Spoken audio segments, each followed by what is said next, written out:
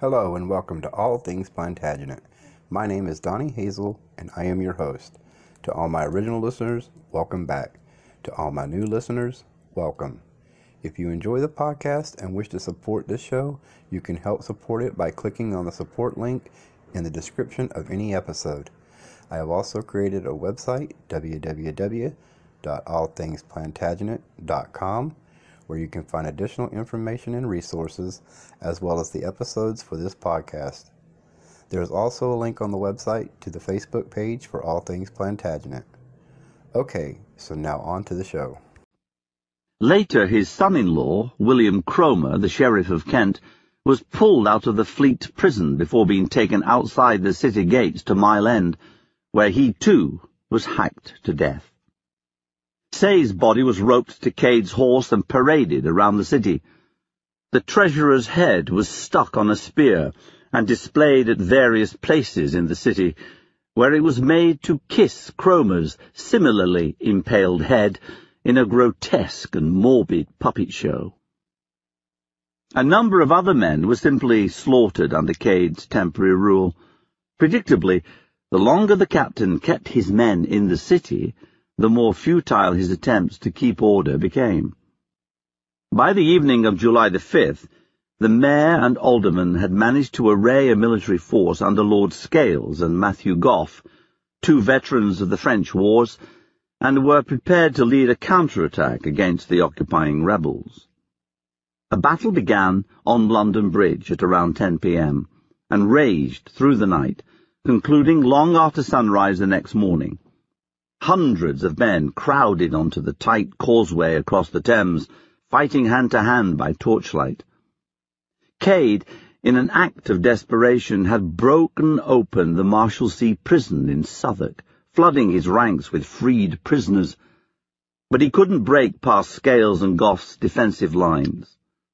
In a final act of reckless rage, the rebels set fire to the wooden drawbridge, choking the battle site with smoke and sending men at the heart of the fight tumbling from the bridge to drown in the cold water below.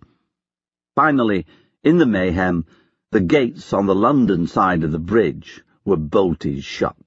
Hundreds of bloody and burned bodies were left outside, including that of Gough and the alderman, John Sutton. The rebels had been driven back to Southwark. The following day, July the 7th, on the advice of the Queen, who had, remarkably and bravely, remained during the rebellion at her manor, Greenwich, the Kentishmen were offered a chance to take charters of pardon and disperse. Many welcomed the opportunity, but Cade refused, preferring to withdraw once again to Kent, taking with him goods and treasure that had been plundered, quite at variance with his own commands, and vowing to continue the fight. But his luck had run out. On July the 10th, Cade was officially denounced as a traitor, and a bounty of 1,000 marks was put on his head. After several days' flight, he was captured in a garden at Heathfield in Sussex by Alexander Iden, who had replaced the unlucky Cromer as Sheriff of Kent. Cade fought to the last, and although he was taken alive, he died of his injuries on the road. Justice thereafter could only be symbolic. Cade's corpse was beheaded at Newgate on July the 16th, taken around the city as far as Southwark for public viewing, then returned to Newgate to be chopped into quarters. His head, rather appropriately, was put on a pole above London Bridge, lifeless eyes staring down over the scorched remains of an extraordinary urban battle site. Cade's revolt was over, but tension smouldered throughout the summer. The king, his household, and the nobles who had joined him at Kenilworth crept back toward London at the end of the month. On July the 28th, a service of thanksgiving was held at St. Paul's Cathedral, and a month later a high-ranking judicial commission of Oyer and Terminer, to hear and to judge, including Humphrey, Duke of Buckingham, the Archbishops of Canterbury and York, and the Bishop of Winchester, was sent into the country to investigate the abuses that had been decried in the rebel manifesto. Many towns and villages in the southeast of England remained dangerously volatile. Several other individuals tried to raise Kent, Essex and Sussex into rebellion during the autumn. Gangs of robbers roamed the countryside, looting and killing, and London simmered constantly. Soldiers returning from Normandy swelled the urban population, and veterans committed several offences against the heraldic arms of Lord Say, including vandalising the stone that marked his burial place at the Greyfriars. In August, the Tower was broken into, and the armoury there was robbed of many of its weapons. The autumn saw disturbances in reaction to the routine election of a new mayor, while bill posters railing against the government appeared all over the city, and at one stage a disgruntled keeper of Newgate Prison started a riot by setting all the inmates free. At every level, 1450 had been a year of strife, violence, chaos, and terror, the product of a gradually building crisis in government that stemmed ultimately from the vacuity of the 28-year-old king.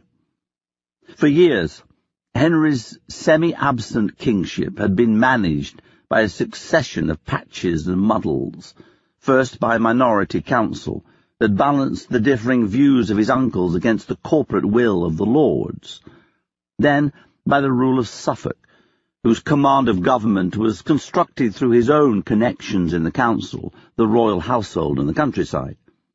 Neither of these had proven a satisfactory solution, and Suffolk's rule had collapsed into murderous chaos and rebellion, of which Suffolk himself had been the first victim.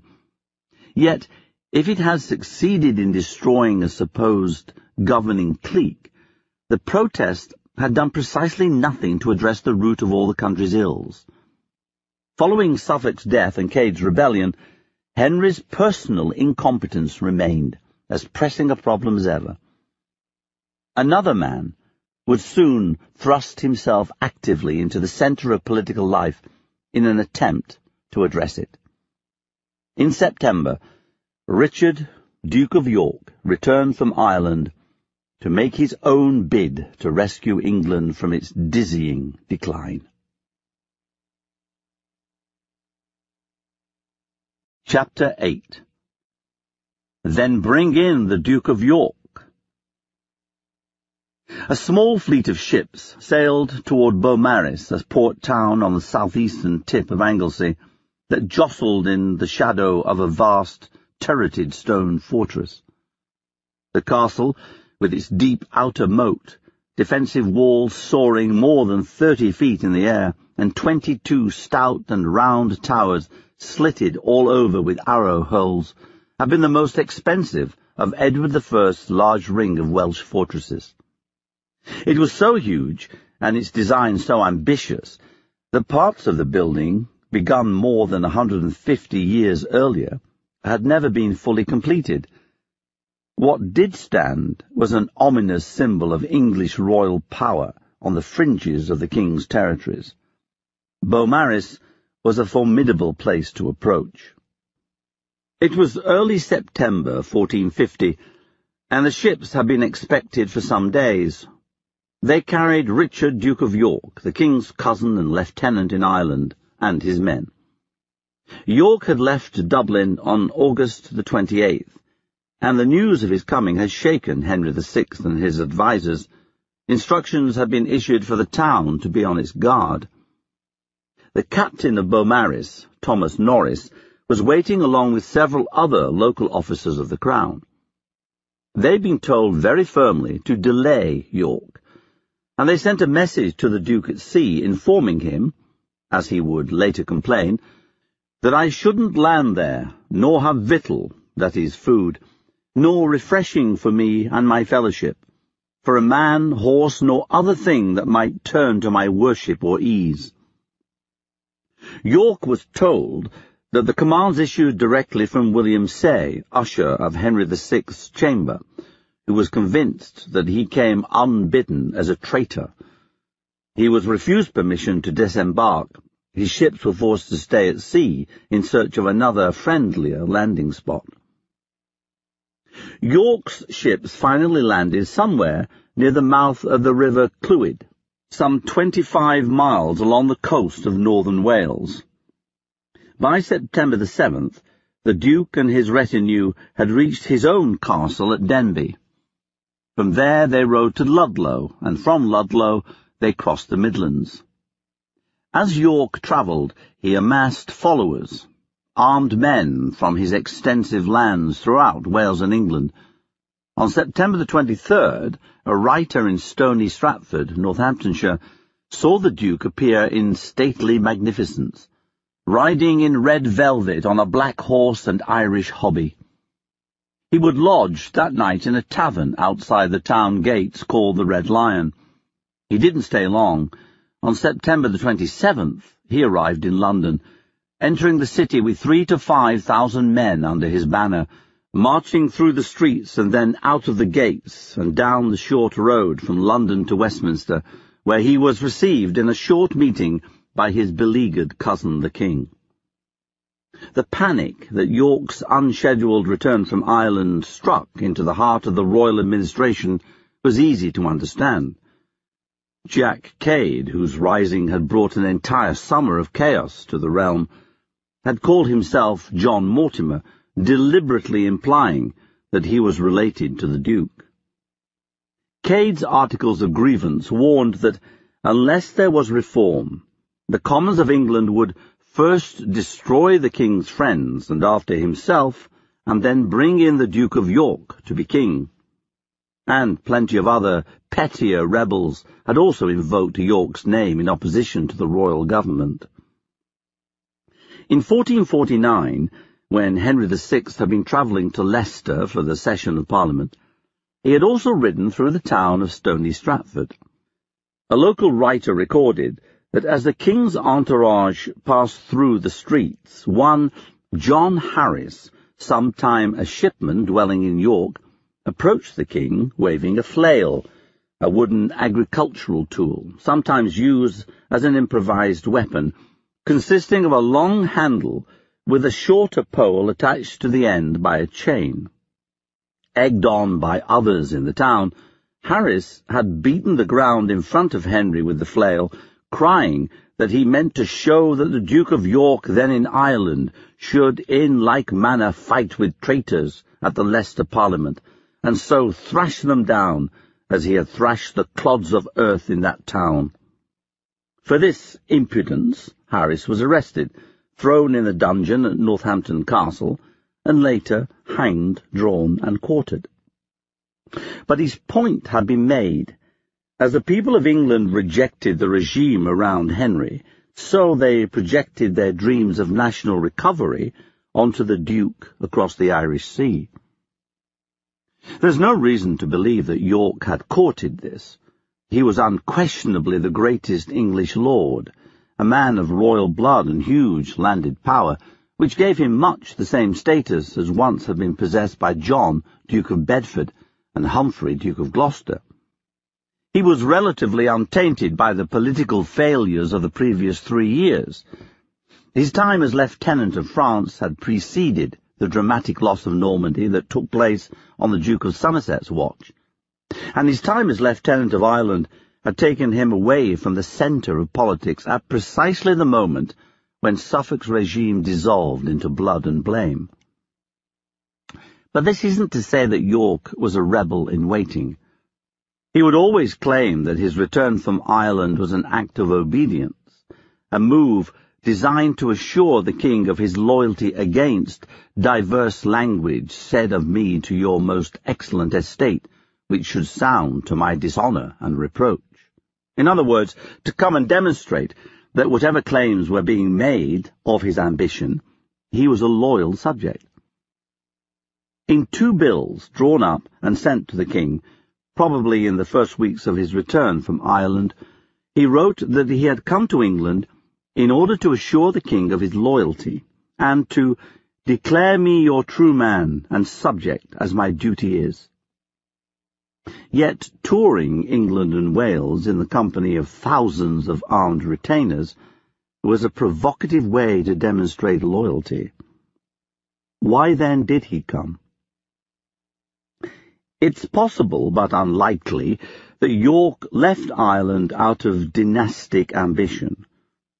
York's true blood had been noted by the Kentish rebels, but this was hardly a novel observation. The king was certainly childless, and the matter of his heir apparent hadn't been formally addressed, but by the same token none of the noble promotions of the Dukes of Somerset, Exeter, or Buckingham constituted a direct threat to York's lineage. In the case of Exeter, York's superior blood status was explicitly recognized in the first Duke of Exeter's Articles of Ennoblement. The first Duke died in 1447, but his heir, the young Henry Holland, was even more closely tied to York's family. He was married to York's daughter Anne, and had been in York's custody when he was a minor. As recently as 1448, York and the Duke of Somerset had been granted lands in joint trusteeship, a sign that there was no division yet perceived between those two men. Humphrey, Duke of Buckingham, showed no signs of anything other than diligent loyalty to the crown. In short, there was no dynastic crisis calling York home, despite the turbulence of the reign and the wild claims of Cade's men. The king wasn't ill and showed no signs of imminent death, merely prolonged ineptitude. In 1451, Thomas Young, MP for Bristol, and one of York's legal counsellors, would stand in Parliament and suggest that for the security of the realm the king should name his heir apparent. Unsurprisingly, Young nominated York, and was duly arrested for his impertinence. If anything, such claims actively damaged York's political standing. Whatever the rebels of Kent, the tavern-room gossips or upstart lawyers in the Commons thought, York's desire to force his claim to the crown, either immediately or in the near future, was precisely nil. What he saw for himself, rather, was a role as a sort of saviour of both crown and country. York and his wife, Cecily, had initially sailed to take up residence in Ireland on June the 22nd, 1449. During the 40 months that he had spent overseas, England had suffered the worst collapse of government, foreign policy, and public order in a lifetime, arguably since the early 13th century. Normandy had been lost, Parliament had revolted wholesale, the Duke of Suffolk had been murdered, a violent and continuing popular rebellion had engulfed the entire southeast of England. And while it was true that York had played his part in the makings of the crisis, he was a prominent member of the nobility that had allowed, or at least acquiesced to, the rule of Suffolk and the royal household over a non-functioning king. He had also, by his fortunate removal from France and posting to Ireland, avoided any serious blame. Quite the opposite, in fact. All the news that reached him in Ireland would have given him the impression that his destiny and duty was now to rescue England from the chaos into which it had sunk. His royal blood gave him the prerogative. The thousands of men whom he could put at his disposal gave him the means. York had served as a king's hand in France, and now in Ireland. The logical next step was to offer his services for the same role within England itself. What the Duke hadn't perhaps fully calculated, however, was the extent to which his desire to respond to calls for his return might be seen by some around the king not as a friendly offer, but as a grave threat. First, his ships were turned away from Beaumaris. Then, as York had ridden through North Wales, he had learned of rumours that a number of knights connected with the royal household intended to capture him, imprison him in Conwy Castle, and strike off the head of a number of his servants, including his chamberlain, the veteran soldier Sir William Oldhall. Finally, he had heard that certain unspecified judicial commissions had been issued to indict him for treason, and thereby to undo me, mine issue, and corrupt my blood. He returned to England, hoping to claim his position as the king's reformer-in-chief, but found on his arrival that this cast him in the role of the government's most dangerous opponent. York's armed parade through London on September the 27th put the febrile city in an even greater state of excitement than usual. Following his short meeting with Henry at Westminster, the Duke lodged for a fortnight at the Bishop of Salisbury's house in London. From there, he began to stake his claim to the central position in government for which he had come out of Ireland. Since his arrival in England, York had been exchanging bills and letters with the king. His first bill, sent shortly after landing in Wales, complained that he had been treated as a traitor and a criminal at Beaumaris. This was dealt with matter-of-factly in the reply from Henry, which explained patiently that since for a long time the people hath given upon you much strange language, saying that you should be fetched home with many thousands, to seize the crown, the coast had been instructed to guard against such a thing. In other words, Henry suggested his men had overreacted, and we declare, repute, and admit you as our true, faithful subject, and as our well-beloved cousin. York remained affronted. At some point after their meeting in Westminster, he sent Henry a second bill, ignoring the king's calming words, and pointing out that law and order appeared to be collapsing in England, and that I, your humble subject and liege man Richard, Duke of York, offer to execute your commandments. He offered, in effect, to take over command of English government in its moment of crisis. This bill, unlike the first, seems to have been widely publicized among the people of London. It was somewhere between an open letter and a manifesto. Once again, he was politely rebuffed. Rather than handing over government to York, Henry said he intended to establish a sad and substantial council, in the which we have appointed you to be one. This was plainly not the answer that York was looking for. Thank you for listening to this episode of All Things Plantagenet. Remember, we also have a website, www.allthingsplantagenet.com, where you can find additional information and resources, as well as the other episodes. Thank you for listening, and have a great day.